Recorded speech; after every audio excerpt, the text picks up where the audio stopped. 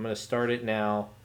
All right, so Chris, this is just the start of the podcast recording. Dave, you can start it and edit it from the point at which Dave Briscoe does the introduction. All right, so Dave, whenever you're ready. Okay. Welcome, everybody, to another episode of Subro on the Go. We are joined today by our regular co-host, Joe Rich, out of our Miami office, and we have a special guest today, Jake Skaggs, out of our Houston office, and we're going to be talking to you about good states or bad states, and is your state a good state or a bad state, a discussion about comparative fault principles. And so as litigators, we're not concerned about red states and blue states like in politics, but for us it's about good states and bad states. And so what we mean is, what does your state follow in terms of key principles on what we have to prove as subrogation professionals, how much fault we have to prove on the defendant, and how much fault do we have to avoid for our insured in order to have a recovery. So we're going to walk through bad states, we're going to walk through some middle ground states, and then finally we'll talk about who the good states are. Joe, why don't you kick us off with what constitutes a bad state? I somehow I always get the tougher topics, Dave. I don't know why, but I'll give it a shot. So the bad states are not bad in the sense that you can't prove a subro claim in these states, or that you should give up and pack up and leave.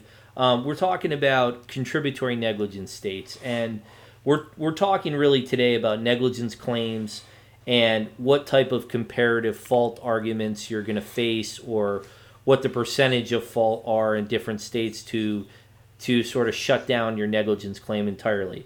Bad states are contributory negligence states, and what that means is these are states where if the defense can prove that your insured committed even 1% of negligence, then your negligence claim is entirely barred. So we call them bad states, but that's not to give up, because in most instances, you're going to face defenses regardless of which of these three categories of states that we're talking about today. But bad states are somewhat tougher to be in because you're going to get creative arguments. Some of them are District of Columbia, Maryland, Virginia. It's like so keep some of these states in mind. And our firm has a 50-state chart that we circulate that outlines which category most of these states fall into. But those are some quick examples. And then if you look, if you think about, let me give everybody who's listening an example. So I once had a case in a contributory negligence state in the Atlantic region where the insured had hired an electrician to install a new electrical panel and run the connection to the panel in a conduit under his slab. And the electrician asked him, well, where would you like me to put the new panel? And he said, well, I'd like it in this corner. I'd like it in the corner of this room, because then I don't have to see it. And if you could put it there, that'd be great, right? So that's what the electrician did. He ran it in this area. But when he ran the conduit underground incorrectly, and it eventually led to a fire. Well, as we litigated the case, the defense attorney was holding on to this theory that our insured was at least 1% at fault, because he told the electrician, I'd like the panel in this area of the house. Well, if you guys think about it, Jake and Dave, the insured is not the electrician. It's permitted work. The electrician's doing the work, and the location of the panel had nothing to do with causing the fire. So this is one of those instances where I'd say that defense attorneys tend to try to get creative and come up with what they think is a 1% scenario. Right. Go ahead, Jake. Right. Joe, that's a great idea. Is there's a lot of, in these type of states, there's a lot of kind of massaging of bad facts that your insured or your homeowner did, and they're trying to make it negligence. And we always got to remember that the defense side has the same burden and standards that we do when we're trying to make our case. So I always face a lot of times, like in dryer fires, they'll say, well, your homemaker stacked her laundry on top of the dryer, left it there, and then the fire, so they're going to be contributory negligent. I'm going to say, look, that's not a breach of the standard of care. Every homemaker in the United States probably stacks their towels and laundry on top of the dryer. That's not a violation of our standard of care, and that's kind of the pushback those things that we always have to remember. Yeah, but if we so that's like, I would say, the contributory negligence states in a nutshell, and then we're moving on, I guess, to the middle ground states, right? Yeah, Jake, you want to? I mean, let me just roll my eyes every chance I get as the California guy on the podcast, because you're not even allowed to talk until we get to the end of the podcast, right? Because California is ridiculous. Well, from a policy standpoint, it's just ridiculous what I'm hearing from these pure comparative fault states, because you encourage nonsensical arguments from the defense, which stifles settlement. So the defense will likely lose these arguments ultimately, but it just stifles settlement. So while we love all our friends from Alabama, Maryland, North Carolina, Virginia, and everything that's great about your state, you're definitely a bad state when it comes to comparative fault principles. But give me some better news. Talk to me, Joe, about a middle state. So middle states, we're talking about states that have either a 50% or 51% rule for comparative fault. And the easiest way to explain that for everybody listening is that your negligence claim could be barred if someone establishes that your insured was 50 or 51% more at fault. The way I like to think about it is they try to say the insured was more at fault than the defendant or series of defendants. And, a classic example of this is, where you have, a homeowner who's homeowner / builder / serving as their own general contractor, and one of the trades improperly installs, an electrical line or a water line, and it fails and it leads to a loss. And you'll get some creative arguments from the defense that somehow your insured bears the majority of fault in these type of states, and therefore your negligence claim is barred. That's like an example of a scenario. I don't know, Jake, Jake probably has other more interesting scenarios from Louisiana where he practices. Well, yeah, a lot of it is the homeowner. The contrib is maybe after the event happens. So if I have a fire in a home and the homeowner had fire extinguishers there, but they weren't charged or that matter. So they try to use that as a contrib, or they're going to be over 50. The jury's going to put over 50% on there. Most of the time in my jury trials, I think the jury does a good job in listening to the evidence and apportioning, but they always kind of tend to fall back on the 50-50 rule more times than not. So that's kind of my default on when there's a really good facts about your homeowner, your insured contributing to the fire or the loss itself. The worst parts are trying to get the expert to look at what the insured did and opine that they didn't do anything wrong, like when you have water losses and the insured is their own installer, because they're always going to point to that installer issue in a product defect type case. Yeah, it's still, look, your middle states here are your modified comparative fault. You're not as bad as the bad states, but there's still some policy issues here, because obviously if you're insured, is 50% at fault or even 60% at fault, but the defendant's 40% at fault, in my opinion, the defendant should still, hold liability, and they should still be held accountable for that portion of liability. But for them to get away scot-free, to me, is bad policy. But again, I hail in good state, so I'm a bit critical here. Yeah, you're just twisting the knife in a little bit too hard there. But some examples just for those who are listening, with these sort of middle ground states would be, North Dakota, South Carolina, Colorado, Georgia. We've got some examples like that. And again, we have a 50-state chart that sort of breaks this down. But you just like the 51% rule, for instance, when I was in our Philadelphia office, this came up a lot in New Jersey and Pennsylvania. You kind of were always shooting for that 51% mark. And now, so now that we've gotten these more challenging two categories out of the way, we can kick it over to Briscoe here to tell us about what life is like in California. It's good. Well, this is a proud moment for me, because I get so much grief about living in California. Taxes are too high. It's too expensive to live here. I hear it all. All the other thoughts about California in general. But we're on the good state list, and I think we're right. And so obviously being on a good state list means this. that you get what you're owed, right? So if you're 99% at fault, or your insured's 99% at fault, but the defendant's 1% at fault, it's a rare situation, but you would get 1% from the defendant. So you get your claim is reduced by the amount of your insured's fault, but there's no bar if there's a certain level of fault for your insured. If it's a 50-50 case, then where your insured's 50% at fault and the defense is 50% at fault, you get 50% of your damages.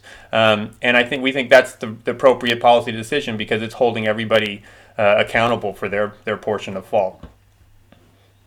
What we're seeing in states that are just throw it in the gumbo, as we say in Louisiana, and just let the jury figure out and then assign percentages and you can recover, is a lot of states like Florida and Louisiana are including everybody if they have any involvement, even if they're not a party to the suit. So it makes it a little bit more complicated to evaluate the case. You're not just what did the plaintiff do and what did the defendant do, and kind of figure out who their responsibility. You also got to look at what did the government do, or what did the immune person do, or somebody unknown vagrant do.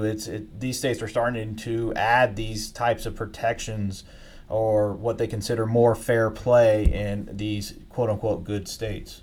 And this is where I have to apologize to you, Dave, because I'm in Florida and it's one of these good states. So even though I was ribbing you earlier, Florida is like California to that extent that, the percentage of comparative fault that your insured may have committed in a negligence case isn't going to bar you in any way. I mean, you could go after the defendant for 1%, 2%, 3% of fault, but in Florida we have, and in most states they probably have a similar mechanism.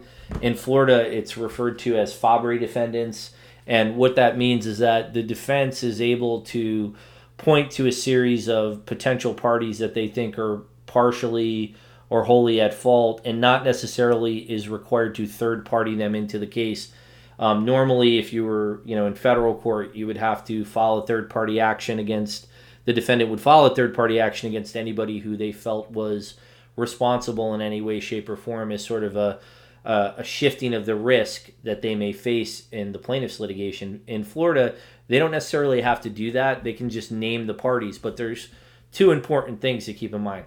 They've got to identify the parties, and if the case were to go to trial, they have to produce some evidence to substantiate that party has some fault. It's not just, we're going to throw 50 names on the verdict sheet and just hope that the jury checks a box next to some of them. So there are some challenges, and that's why when I see some of these kitchen sink defenses where they're naming like every contractor that was on the job, I scratch my head sometimes, because it never ends up really going anywhere in most cases, because they would have to prove that case as well. And I don't know, Jake, if that's what you see too.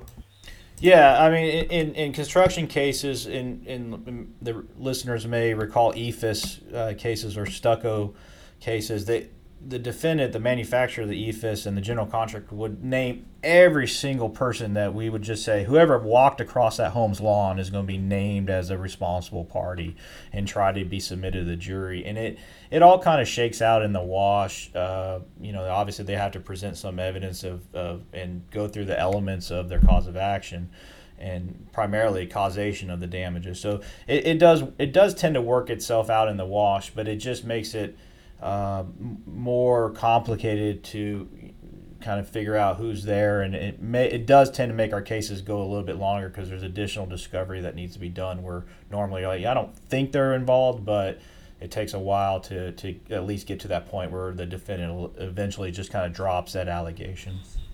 Dave, do you see anything like that in California? Yeah, I mean, and I'll note this may be the only time when California and Florida are on the same team, and we've got a number of other states on this good state list: Arizona, Alaska, Kentucky, Louisiana, Mississippi. There's a host of them on our charts, but California, does have similar to Florida, allows the empty chair defense, but you have to be able to show there's evidence of fault on the non-party you're adding to the verdict form, so the judge acts as a bit of a gatekeeper there, but we seem to be more aligned with Florida on these issues, which is interesting. Yeah, would you guys say, would you find that although that courts or judges tend to be a little bit more lenient in including those types of defendants because they're not parties to the case. We tend to see that in Texas, where if it was an actual defendant filing a summary judgment, they most likely would win. But since they're not a party and they're not having to pay any money, they tend to keep them in the case and let the jury figure it out. I think it depends on the type of case. In a construction case, I hate, this is not the answer you want, but I think it could go either way, because my argument is always that if they don't have an expert or some witness that is going to tag that other party, it leads to nothing but jury confusion. So I think if you make a strong enough argument and you make the right argument, they get knocked out pretty early on. And sometimes it's just not taking the bait. My partner Josh Goodman and I recently had a case where the defendant, named everybody possible that, it's like you said, Jake, anybody who entered the building was identified as one of these third parties. And we didn't take the bait, and it kind of fizzled out after a while. We should, we do have time, guys, to talk for a few minutes about joint and several liability, which to me is like the cousin to, these comparative fault principles we're talking about. And it does become icing on the cake for the good states, where if you're a good state and you have joint and several liability, then it's an extra bonus for your ability to put pressure on the defense to resolve these cases. And so just to highlight what it is, in California follows this. If a defendant is just 1% at fault, you're still going to count for your insured's comparative fault. But if your insured has no comparative fault and the defendant is just 1% at fault, then the defendant's liable for the entire amount of plaintiff's economic damages. And that's very powerful because, you will get arguments from the defense where they point the finger at empty chairs in California, and we will say, well, as long as, you're tagged for 1%, you're liable for the whole amount. And the public policy argument is, as between plaintiff and a defendant who is the defendant's at least partially at fault, it's fair to place, we'd rather place, all of the responsibility on the defendant who has some liability rather than putting it back on the plaintiff who may have no liability. So that's an icing on the cake. And that's where we part ways. It was nice being on the same team for a while. Because in Florida, it was nice for all of 2 minutes. No, in Florida now, it's several liability, which means you can only recover from a party their percentage of fault. So the jury is asked to, if you have 3 defendants, the jury is going to be asked to assign a percentage of fault to each defendant, and that's all you can recover from that defendant. So Florida used to be joint and several liability, but I think they heard I was moving down here about 5 years ago, and they decided to change the law to make it a little bit more fun and challenging for me. But that's where we. Yeah, and let me give a couple of. Go ahead, Jake. Yeah, several liability works in a lot of times when you have a big damages case, but your insured is, pretty good at fault. There are a lot of planned explosions in those types of cases, but it's a big damages. But they're only going to assign a big portion of it, and so several works. The joint several in Texas, which is over, the defendant has to be over 51% responsible, really is helpful when one of the defendants is immune or has some type of limited liability. Like I had a case of a gas explosion where the line was mismarked, and then the city of Houston dug into it and caused an explosion. Well, in the government here is limited to only $100,000. So you just argue joint and several against the line being mismarked, and it carries a lot of weight. What we do is it's really helpful on 2 cases. One where there's multiple contractors blaming each other, and so your insured has no fault, but you have multiple contractors pointing the finger at each other, and you can resolve with the ones who will play ball and be reasonable and resolve, and it leaves the remaining contractor who's not cooperating in settlement negotiations holding the bag on the remaining settlement amount. If they don't play ball, because we can show, look, all we have to tag you for is 1%.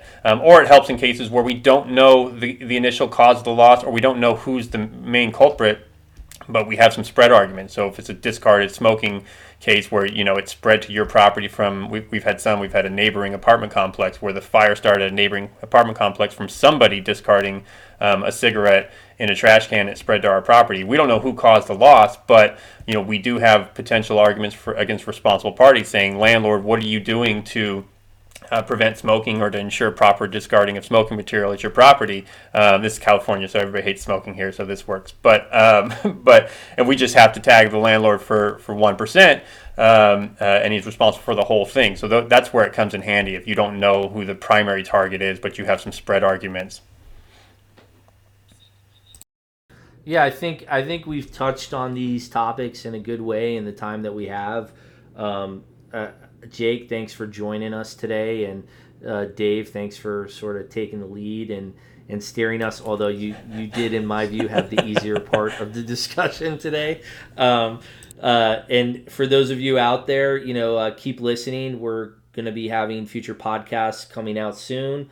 And if you guys ever have any questions or you want to submit topics, feel free to email either Dave Briscoe or myself, and we'll be glad to include it. No, this was fun. Thanks for this. This was great. Yeah, a lot of fun, guys. Thanks a lot. Hope it was informative. All right, thanks, guys.